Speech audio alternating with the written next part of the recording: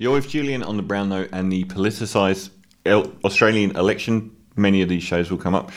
The politicisation of the Reserve Bank of Australia, who have committed to raising interest rates 4 times after Labor probably getting power.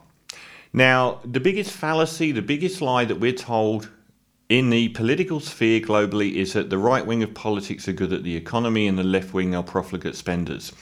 This is absolute crap.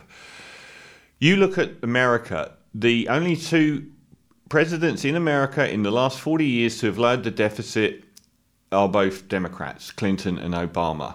The Labour Party in England outperformed the current tenure of the Tory Party in the economy massively. The Labour Party in Australia were the best performing economy on earth for 4 years of their time in power. John Howard got up to 9th, and John Howard was called the most profligate Australian Prime Minister of the last 30 years by the International Monetary Fund, because they knew that he was putting tax burdens on this country through his negative gearing, franking credits and tax breaks for the wealthy that would cause an enormous drain on the economy. He was spending taxpayers' money by giving it to people that already had money. And the current tenure of the Liberal Party has dropped down the world ranking over and over. There is no truth that Liberals are better economic managers than Labor. It's garbage. What normally happens, and what happens over and over again in America, is the right-wing party comes into power, puts an enormous burden on the economy through tax breaks for the wealthy, and then the Democrats come in and can't do anything because they have to tidy the economy up to stop them spending on social welfare programs. And then the press suddenly find their voice on the economy and start screaming about the deficit, and the Democrats can't afford all of their policies. Now, the Reserve Bank of Australia is not supposed to be a political entity, but the reasons for rising interest rates 4 times this year, which they said they're going to do, have always been there. They've been there for the last few years, but they just protected the Liberal Party's housing market. This is disgraceful.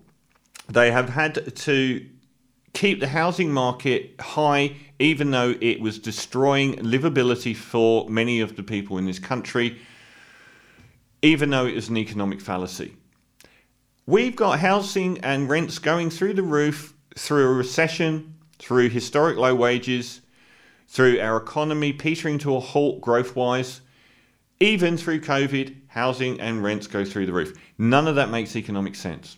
This is a propped-up sham economy. And at some point, those things had to come home to roost. And it's like the Reserve Bank have kept punting this ball down the road until it's a Labour government. Make no bones about it, the day that Labour get into office, the press will find its voice on the deficit. They will start screaming about the deficit. And they haven't mentioned it tripling in size hardly at all in the last 9 years, even though they hounded Labour out of office for having 1/3 the deficit that the Liberal Party currently have.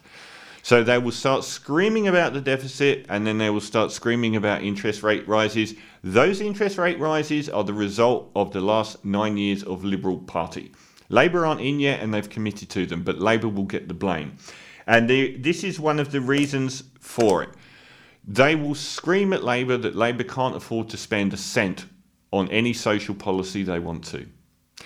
So instead of doing the logical thing, which is take away all those juicy tax breaks and perks for the wealthy to right the economy, they will stop spending and scream at Labour to cut back spending on things like public education, public healthcare. We already spend more on private education taxpayer dollars than we do on public, which is just an obscenity.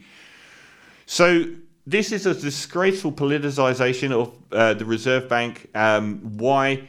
I mean, the fact that they have already committed to 4 rises in the first 6 months of a Labour government, come on. And the other thing this will do, apart from stopping Labour spend on social measures, is it will have an impact on locking in tax breaks for the wealthy. It will have an impact on locking in franking credits and negative gearing, because the housing market may well start to sink. So they will say all those property owners are doing it tough. So that will lock in those things and stop Labour hurting them even more. But to do it when Labour come in power, disgusting.